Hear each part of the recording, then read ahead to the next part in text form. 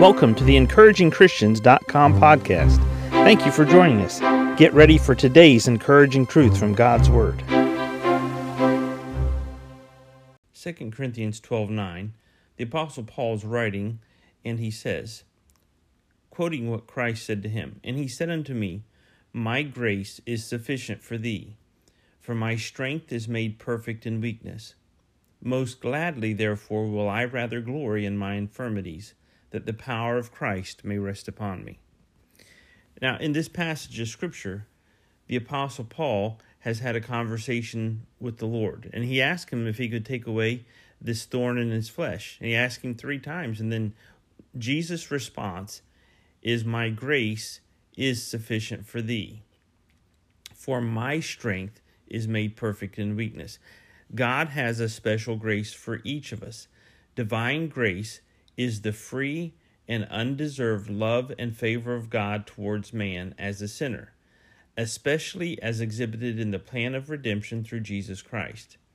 It is only by the free grace of God that we embrace the offers of mercy and appropriate to ourselves the blessings graciously purchased by the redeeming blood. God's grace, the grace of God, is spontaneous, unmerited, self-directed, and almighty. It is the source of the whole scheme of redemption. So when we get to the passage of Scripture here, 2 Corinthians 12 and verse 9, the Apostle Paul had been a believer for some time. He had been redeemed. He had been blood-bought. He had been purchased by Jesus Christ, and he had been called and appointed as an apostle of Jesus Christ.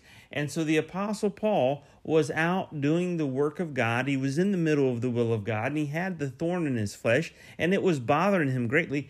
But right from the very beginning, all the way up to this point, God's grace was important in Paul's life. Saving grace, living grace, daily grace.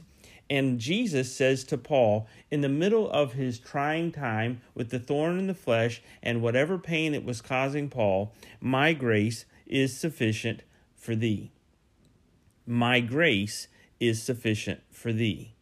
For my strength is made perfect in weakness." So I don't know what it is that's a thorn in your flesh today. I don't know what you're going through. I don't know what your trauma is. But is the word that Jesus gave to Paul, is that same word important for you to hear right now? If Jesus were sitting right beside you, looking in the eyes of you and saying, "My grace is sufficient for thee. My grace is sufficient for thee," would that word from God be enough healing and enough grace for you right now to get through where you're at right now, this moment, this hour, this day, this week, this month?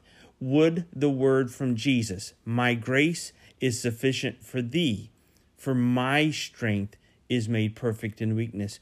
Could you declare to Jesus right now what your weakness is, and could you ask him for his grace? Could you declare to Jesus what your weakness is and ask him for his strength to be made perfect in you?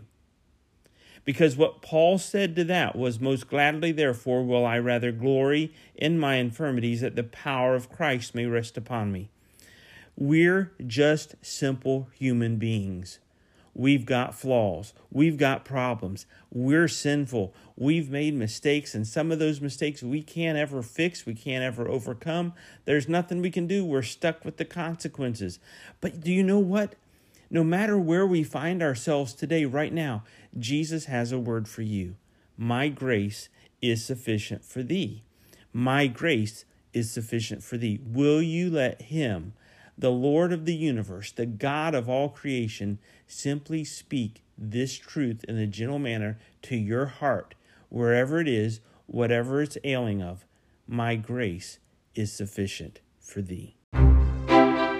Thank you for joining us today for the EncouragingChristians.com podcast. Please explore our website for more encouraging truths from God's Word.